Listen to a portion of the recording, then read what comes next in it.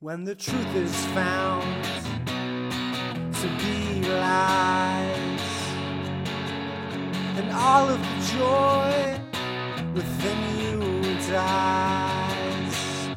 What a stupid thing to say. Oh, what a stupid thing to say. Oh, what a stupid thing to say. Oh, what a stupid thing to say.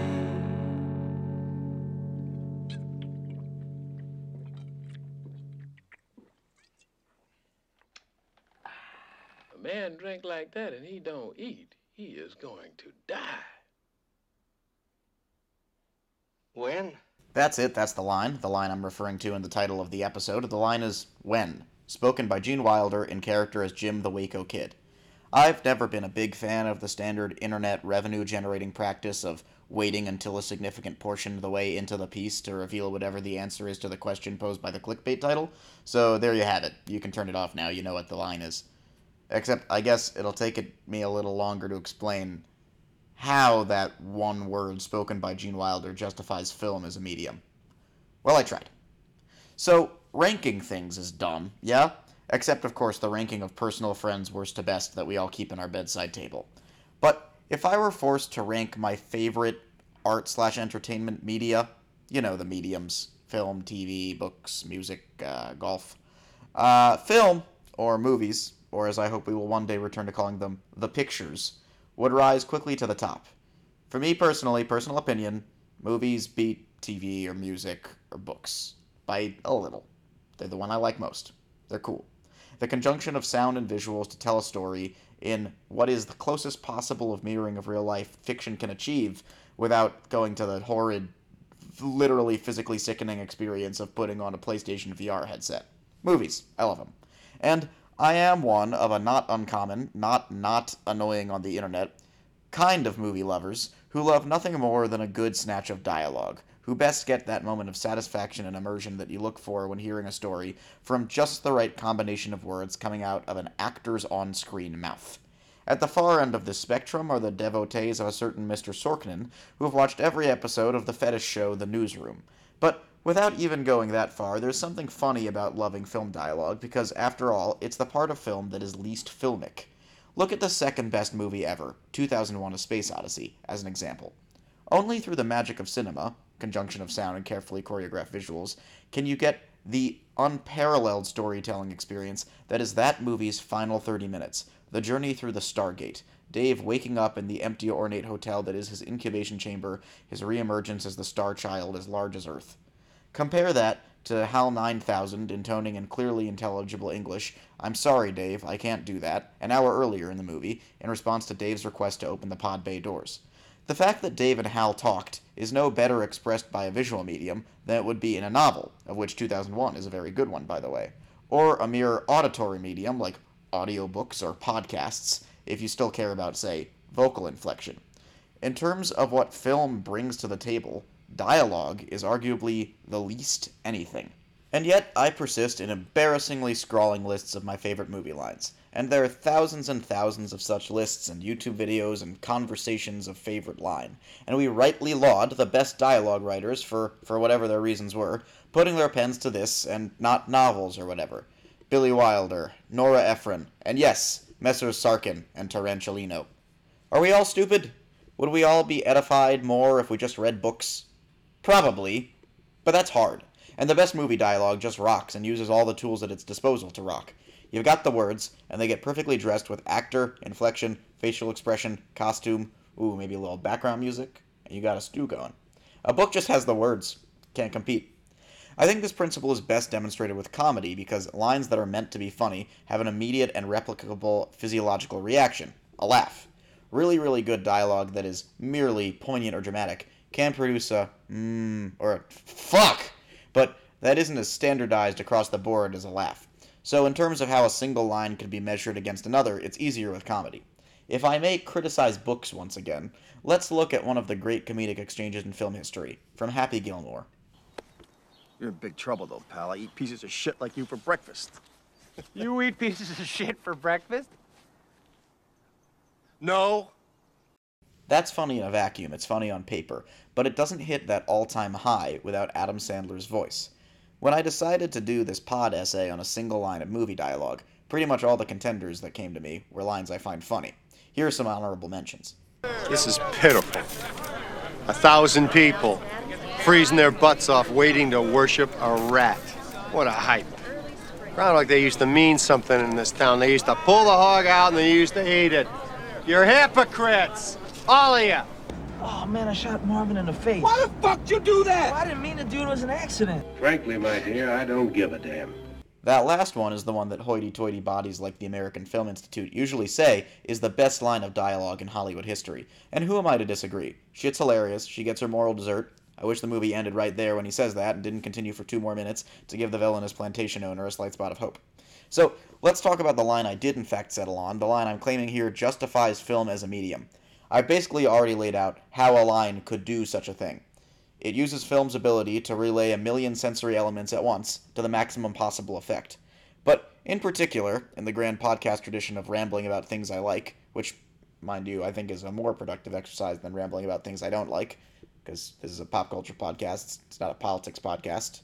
I suppose then rambling about things I don't like could maybe make for effective change for society. Or not. Well, in the tradition of rambling about things I like, why is this one-word line from Blazing Saddles so good? Let's back into that by way of some Blazing Saddles behind-the-scenes fun facts.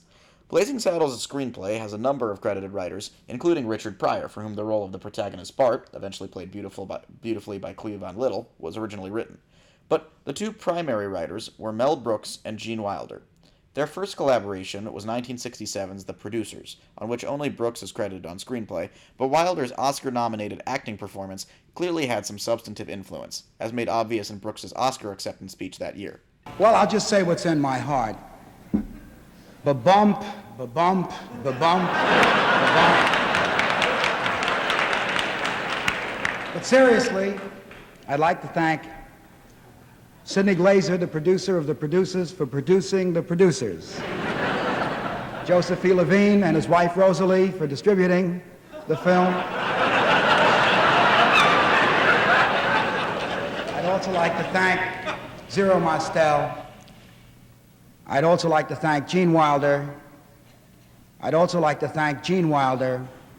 I'd also like to thank Gene Wilder. Thank you very much. Then Brooks and Wilder co-wrote Blazing Saddles and Young Frankenstein, both in 1974, Brooks' 2 best movies, 2 of the best Hollywood comedies ever, and holy shit, what an insane back-to-back, what a feat to do that in 1 year.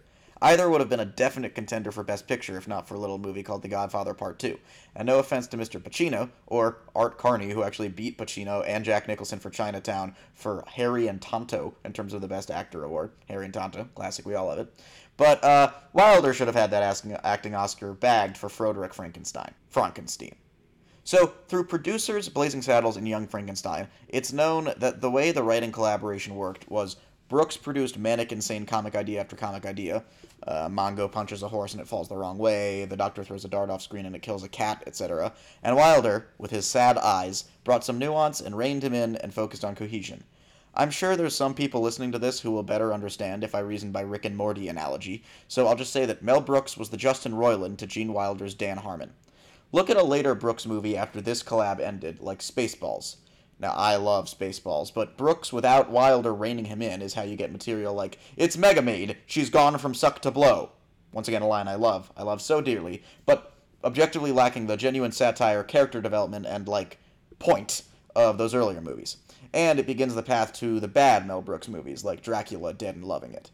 So, Brooks and Wilder are at the height of their powers when writing Blazing Saddles, which does an amazing balancing act, which people on the internet are always annoyingly saying could never be repeated today, by being absolutely high-octane, a guy in a Hitler suit saying, "Nah, they lose me after the bunker scene," silliness, for its entire 93-minute running time. Can't believe I had to learn the running time to make this. While, nonetheless, despite all that constant, super high-pitched silliness, being an incredibly powerful paean against racism, just a few years after the dust cloud settled from the 60s civil rights movement.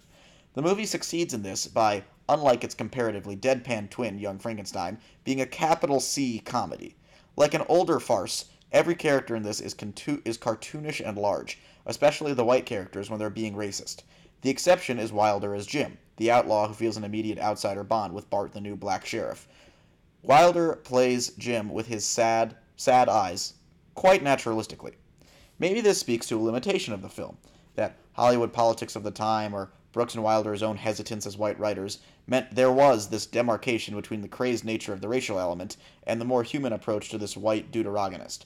But, inasmuch as I have a right to say so, I think it is a strength, keeping the race hatred as depicted in the movie totally in the realm of the absurd. Bart, after all, is definitively a hero, and this moment I'm focusing on is a smaller one that doesn't take away from his journey and eventual victory. So, let's get into it. The immediate preceding scene is Blazing Saddles at the height of its ridiculous powers. Bart getting held at gunpoint upon his arrival in town until he Bugs Bunnies the crowd by holding himself at gunpoint. Say it all over this town. Oh, Lordy Lord, he's desperate. Do what he say. Do what he say. Oh, baby, you are so talented. And they are so dumb. And then we have Bart going about his sheriff's duties, helping the drunk Jim down from his sleep upside down. Are we awake? We're not sure. Are we black? Yes, we are. Then we're awake. But we're very puzzled. They introduce themselves, and then Jim pulls out the bottle, and we get the line. A man drink like that and he don't eat, he is going to die. When? Maybe I've done a bit of a rug pull here, because I was talking all about how the most measurably amazing lines are funny, and this line, of course, doesn't really make us laugh. It has the structure of a joke, but it's... well, listen to it. You understand its content. When? When, specifically, will I die from drinking? Tell me now. It's good info for planning, because I'm certainly not going to stop drinking. Listen to it over and over, as I had to make this, and one starts applying it in other metaphorical contexts. The drinker is America, continuing to consume the racist rhetoric of its leadership. It's the whole world continuing to devour our natural landscapes. And that supererogation is unnecessary because it's still just as poignant as a character moment for this sad guy who we've seen for only 45 seconds and who we already know has been through the absolute ringer.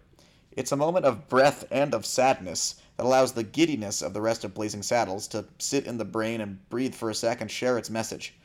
And yeah, the breathtaking nature of that cannot be done without the ridiculous preceding 30 minutes, and Wilder's beaten cowboy outfit, sunken, sad eyes, breathy inflection, and absolutely defeated face. When? Would play well on the page in some hypothetical Blazing Saddles serial novel. But it's gotta be a movie. And everybody went and saw it together in big communal rooms. I don't mean to beat up on books too much. Some definitely have to be books. Gatsby, that's your example. Only works as a book. So yeah, that's my defense of movies. I hope we can all agree that they can stay. A big ol' rest in peace to my man Gene, and a big thank you to all who have listened to these last 10 stupid things I had to say. This project is going to be going on hiatus for a bit as I ostensibly finish college, so shouts out to Iman, Jonah, Gabe, Ben, Ian, Noah, and Ed. And here's one more song.